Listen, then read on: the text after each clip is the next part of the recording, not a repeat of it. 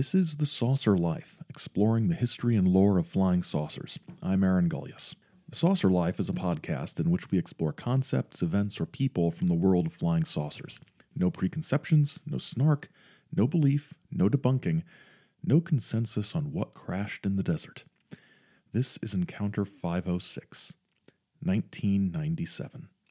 1997. It was quite a year, certainly in the flying saucer world. And I'm not just saying that because it's the year that David Jacobs came to speak at my college or anything. It's just that so much stuff happened. Also, of course, the year marked a half century since the dawn of the modern flying saucer age with Kenneth Arnold and all that back in 1947. And today, as we near the end of this run of episodes about the 1990s, we're going to examine 3 stories from 1997. Yeah, I know there were far more than 3 stories from that year, but we need to keep this to a reasonable length because it was a busy year. Part 1. The Phoenix Lights. On March 13th, 1997, there was a mass sighting of UFOs in the southwestern United States as well as in parts of northern Mexico. There were actually 2 different things seen in different places. A triangle-shaped group of lights sort of passed over the whole region, and then, additionally, there were some stationary lights that hovered over Phoenix itself. Several thousand people claimed to see one or both of the anomalous lights. According to witnesses, the triangle or V-shaped object was described as being roughly the size of a 747. A report to the National UFO Reporting Center described this sighting near Prescott, Arizona, which is about 2 hours north of Phoenix. While doing astrophotography, I observed 5 yellow-white lights in a V formation moving slowly from the northwest, across the sky to the northeast, then turn almost due south and continue until out of sight. The point of the V was in the direction of movement. The first 3 lights were in a fairly tight V, while 2 of the lights were further back along the lines of the V's legs. During the northwest-northeast transit, one of the trailing lights moved up and joined the 3, then dropped back to the trailing position. I estimated the 3-light V to cover about 0.5 degrees of sky, and the whole group of 5 lights to cover about 1 degree of sky. What I like about this report is that there's a lot of detail here with regard to direction, location, size, distance, and things like that. And what's interesting is that there have been repeats of the lights, such as in 2007. Also interesting is that the Phoenix Lights place is not just in the context of UFOs in general, but in the more specific context of the emergence of the popularity of black triangle-shaped UFOs in the UFO world. Low-altitude flyovers of black triangular craft with lights on the lower surface became very popular in the mid to late 90s. Art Bell had his own black triangle sighting. It didn't start in Arizona, though. There had been a wave of these craft in Belgium in the late 1980s. But the Phoenix Lights sightings were one of the things that brought black triangles to greater prominence. There's also been, with this sighting, the phenomenon of well-known figures acknowledging the event. Arizona Governor Fife Symington claimed to have seen the lights. Of course, he didn't claim to see the lights until 20 years later, in 2000, or 10 years later, rather, in 2007. In 2017, actor Kurt Russell acknowledged that he had seen the lights while flying a small plane in the area and had called in the sighting and reported it.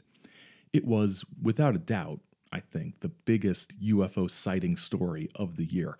And if you Google 1997 UFO, if I remember right, 9 of the first 10 Google results all relate to the Phoenix Lights. Part 2. The Heaven's Gate Suicides. So, in late 1996, the Hale-Bopp comet was getting closer to Earth, and a number of supposed remote viewers, chief among them Emory University political science professor Courtney Brown, he still works there, folks, claimed that there was a spacecraft or companion accompanying the comet. It was bigger than the entire planet Earth, and it was under intelligent control. This was all bolstered by the alleged presence of a photograph showing something behind the comet. Unless there wasn't a photo that showed that. There ended up not being. Art Bell's Coast to Coast AM show highlighted all of this, more perhaps than any other radio show of the time. The Hale-Bopp thing deserves its own episode down the road, and it's going to get one. For now, let's look at some of the fallout that hit the news in March of 1997. Over 3 days, March 24th, 25th, and 26th, 39 members of the Heaven's Gate cult, run by Marshall Applewhite, also known as Doe, killed themselves. Heaven's Gate, also worthy of its own episode down the road, had operated under a variety of names and had been around since the 1970s. Sort of a UFO cult, sort of a New Age religious group, led by Applewhite and a woman named Bonnie Nettles, who had died in 1985. Applewhite and Nettles were known as Doe and T, or The Two. There was a TV movie about them. Jacques Vallée discussed them in Messengers of Deception. They were not unknown. By the late 1990s, the group was supporting itself with web design work, and Applewhite was posting videos to the internet, which was a really new thing at the time, young people, about the group's translation to the level above human. They latched on to the Hale-Bopp comet as a signifier that the time for this transition was near. Now, the relationship with the group's fixation on Hale-Bopp and the claims that there was a companion or spaceship accompanying the comet are unclear. On the front page of their website, which you can still visit at heavensgate.com, was this statement. Whether Hale-Bopp has a companion or not is irrelevant from our perspective. However, its arrival is joyously very significant to us at Heaven's Gate. The joy is that our older member in the evolutionary level above human, or the kingdom of heaven, has made it clear to us that Hale-Bopp's approach is the marker we've been waiting for. The time for the arrival of the spacecraft from the level above human to take us home to their world, in the literal heavens. Our 22 years of classroom here on planet Earth is finally coming to conclusion. Graduation from the human evolutionary level. Now, just to be clear, Hale-Bopp was discussed in paranormal venues before the companion sighting. Its importance, not just to Heaven's Gate, but to others who cared about such things, was not necessarily tied to the presence of literal spaceships.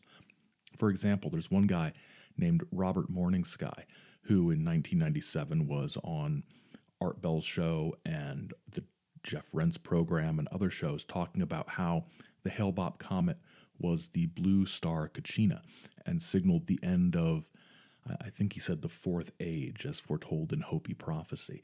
So Hale-Bopp was not just something that was latched onto by Heaven's Gate, and it wasn't just the presence of a supposed companion under intelligent control that gave this comet significance to various people or groups.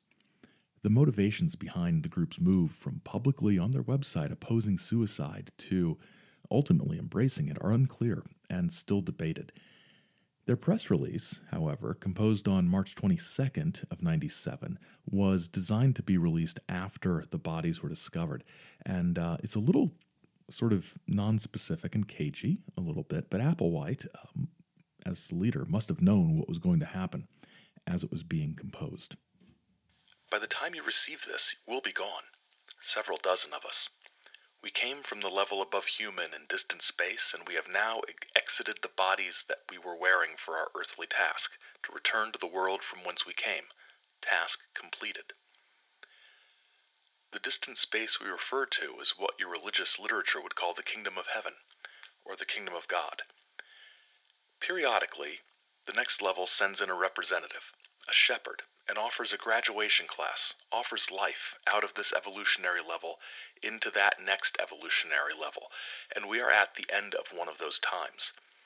T and Doe were the names used by the representatives of that next level, the kingdom of God, sent to the surface of this planet to serve as our teachers, midwives at this time.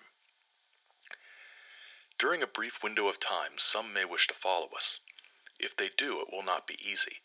The requirement is not only to believe who the representatives are, but to do as they and we did. You must leave everything of your humanness behind. This includes the ultimate sacrifice and demonstration of faith, that is, the shedding of your human body. If you should choose to do this, logistically it is preferred that you make the exit somewhere in the area of the west or southwest of the United States. But if this is not possible, it is not required. You must call on the name of T and Doe to assist you. In so doing, you will engage a communication of sorts, alerting a spacecraft to your location, where you will be picked up after shedding your vehicle and taken to another world by members of the kingdom of heaven. Only a member of the next level can give you life, can take you out of death, but it requires that you disconnect, separate from the last element holding you to the human kingdom. We know what we're saying. We know it requires a leap of faith. But it's deliberate, designed for those who would rather take that leap than stay in this world. We suggest that anyone serious about considering this go into their most quiet place and ask, scream with all their being, directing their asking to the highest source they can imagine beyond Earth's atmosphere to give them guidance. Only those chosen by that next kingdom will know that this is right for them and will be given the courage required to act. Members also recorded final statements to videotape. They're eerie. They'd be eerie if there'd been no suicides, but knowing that there were, yeah. They're all on YouTube, and I put a link to one of the compilations in the show notes. As the story of the suicides unfolded, Art Bell came under criticism for giving airtime to the debunked companion story. Bell defended himself by presenting his actions as those of an investigative journalist, that his show had in fact been the one that debunked the claims. No, almost no one else saw it that way. UFO Magazine's Don Ecker, in a post on the UFO Updates mailing list dated April 10, 1997, gave his opinion on Art Bell's culpability for what had happened. Bell, Strieber, and others have taken some heat for the Heaven's Gate mass suicide.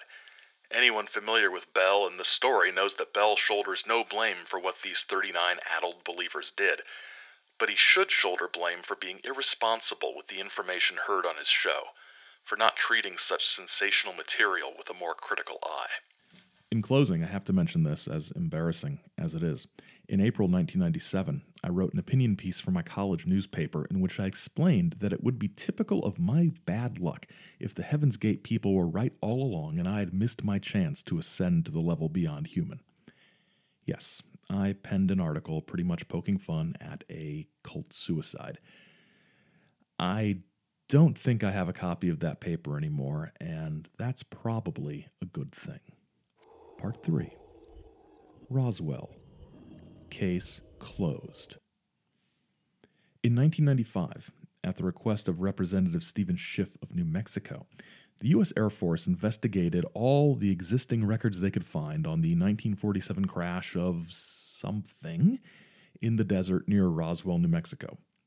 The Roswell Report, Fact versus Fiction in the New Mexico Desert, presented in its executive summary the Air Force explanation of what the Roswell crash wasn't. It wasn't an airplane crash.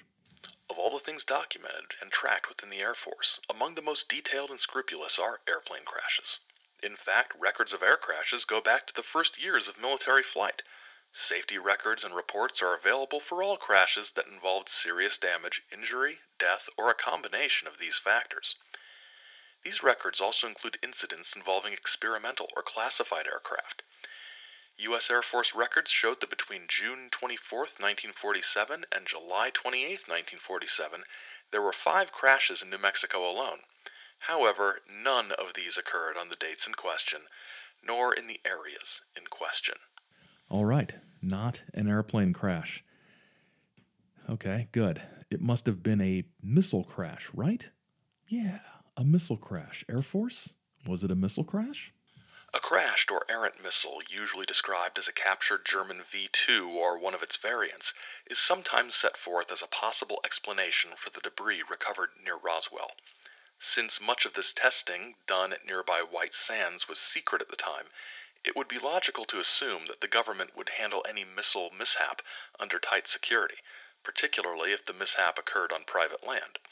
From the records reviewed by the Air Force, however, there was nothing located to suggest that this was the case. Wow, not a plane, not a missile. I hope it wasn't a nuclear accident. One of the areas considered was that whatever happened near Roswell may have involved nuclear weapons. This was a logical area of concern since the 509th Bomb Group was the only military unit in the world at that time that had access to nuclear weapons. Again, reviews of available records give no indication that this was the case. Also, any records of a nuclear-related incident would have been inherited by the Department of Energy, and had one occurred, it is likely DOE would have publicly reported it as part of its recent declassification and public release efforts. Okay, not a plane, not a nuke, not a missile, Not any of those things, so it must have been an extraterrestrial craft. After all, Sherlock Holmes said, when you've eliminated the impossible, whatever remains, however improbable, must be the truth. So give it up, Air Force. It was a UFO flying saucer spacecraft from outer space, wasn't it? The Air Force research found absolutely no indication that what happened near Roswell in 1947 involved any type of extraterrestrial spacecraft. Oh. Okay. So what was it? All available official materials, although they do not directly address Roswell per se, indicate that the most likely source of the wreckage recovered from the ranch was one of the Project Mogul balloon trains. Although that project was top secret at the time, there was also no specific indication found to indicate an official pre-planned cover story was in place to explain an event such as that which ultimately happened. It appears that the identification of the wreckage as being part of a weather balloon device, as reported in the newspapers at the time, was based on the fact that there was no physical difference in the radar targets and the neoprene balloons between mogul balloons and normal weather balloons. Oh, that clears everything up. It was a mogul balloon. What is a mogul balloon? Basically, very, very basically, Project Mogul involved attaching microphones to high-altitude balloons. Why would you do this? Well, the theory was, the plan was, that these microphones would pick up sounds generated by Soviet atomic bomb tests, and we would be able to detect what the commies were up to. Project Mogul ran from 1947 to the earliest months of 1949 when we found better ways to detect Soviet nuclear activity, such as seismic readings, air samples, things like that. So problem solved, right? Project Mogul ran during this time. The wreckage resembled the mogul balloons. There was no cover story in place, so the cover story got confused between weather balloons and radar targets and initially a flying saucer crash. Problem solved. Great. Well, not great. Not settled. And there's a reason why this 1995 report is in our episode about 1997. Critiques of the 1995 report continued through 1995 and 1996 and into 1997 and spurred the Air Force into expanding their explanation of the incident and attempting to expand their analysis to address claims of bodies found at the crash site, for example, claims of witnesses that had come forward in the various books about Roswell that appeared during the 1990s. And the conclusions of this 1997 report, which was entitled Roswell Case Closed, were interesting and framed in a profoundly dismissive and really kind of snarky manner. When critically examined, the claims that the U.S. Army Air Forces recovered a flying saucer and alien crew in 1947 were found to be a compilation of many verifiable events. For the most part, the descriptions collected by UFO theorists were of actual operations and tests carried out by the U.S. Air Force in the 1950s.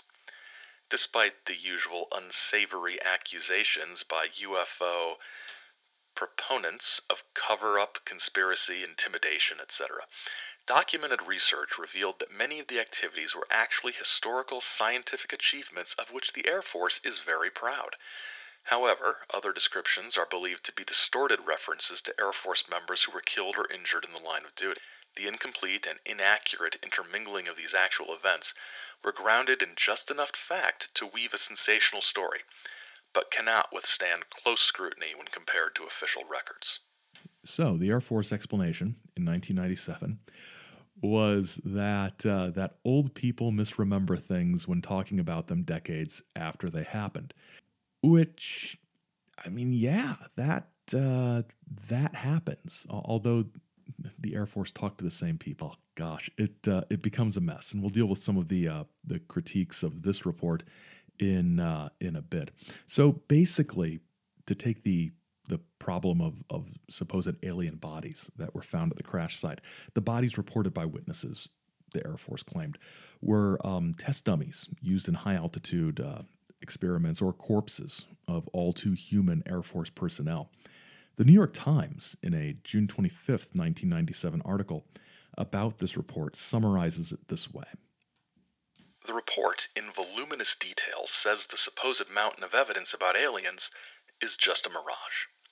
Just as old sightings of squids and whales spawned tales of sea monsters, so too, the Air Force says, the shadowy doings of brave flyers, high-altitude balloons, lifelike crash dummies, and saucer-like craft in the southeastern New Mexico desert at the dawn of the space age were glimpsed and embellished over the decades into false evidence of aliens.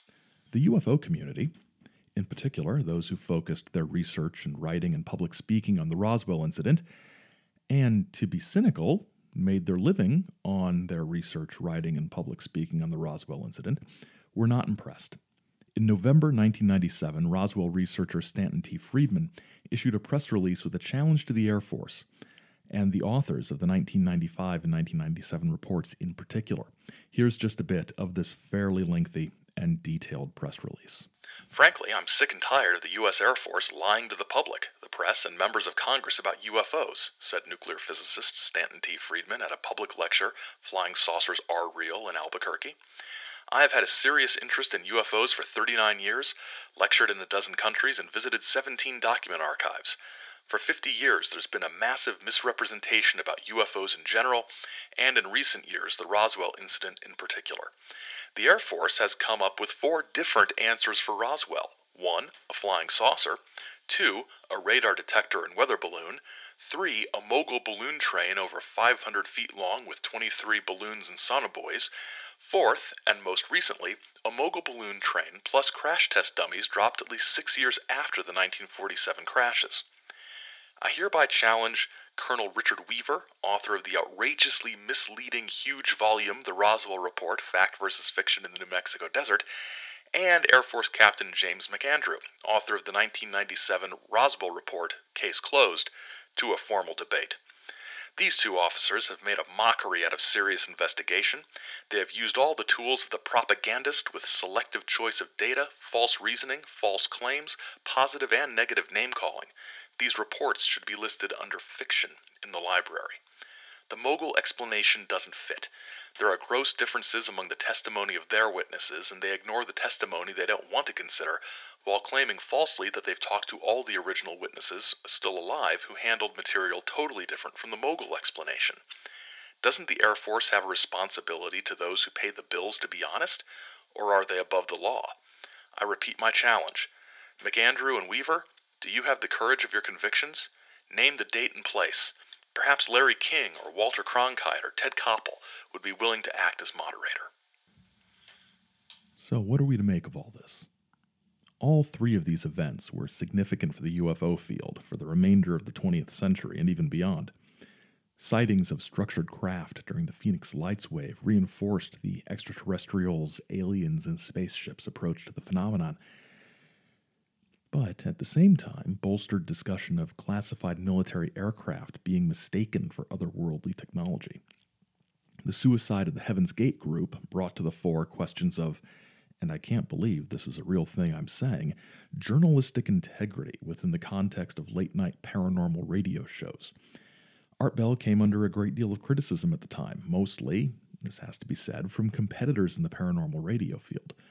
When Art Bell died earlier this year, it was one of the issues that many commentators raised. I know I did when I talked about it. The Roswell incident received an infusion of new life because of the Air Force report, not because of its convincing nature, but because it was open season on the government cover-up for those who had their own interpretations of the evidence or critiques of the Air Force report. The publicity surrounding the 50th anniversary, combined with the fact that there were witnesses still alive at the time, meant that Roswell was in the public consciousness in a way that few UFO stories had been in recent decades.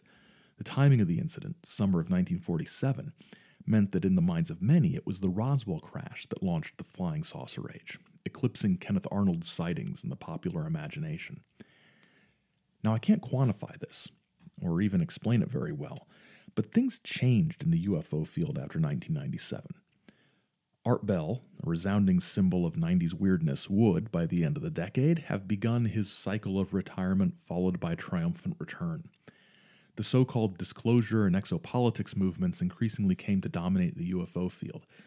That pretty terrible X-Files movie came out, and the show began to increasingly, in my opinion, go off the rails. The explosion of internet access exponentially skewed the signal-to-noise ratio in the wrong direction. Things were different, but not necessarily better. 1997, with its explosion of new sightings and ideas combined with a firm grounding in a comfortable past, seems kind of like a saucer midlife crisis, taking solace in familiar patterns, but with a compulsion for finding something new. In our next encounter, we wrap up our 90s flashback with a look at the proliferation of underground-based stories, tales, legends, and lore during the 1990s. In the meantime, you can explore the archives at saucerlife.com. You can follow us on Twitter and Instagram at saucerlife, or email us at thesaucerlife@gmail.com. You can subscribe to The Saucer Life on iTunes, Google Play, Stitcher, or your preferred podcast app through the RSS feed on the website. Ratings and reviews on iTunes and other platforms are always appreciated, and we thank those of you who've done so. The Saucer Life Encounter 506 was written and produced by me, Aaron Gullius, and is a Chizo Media production. Till next time, keep watching the skies, because the skies are watching you.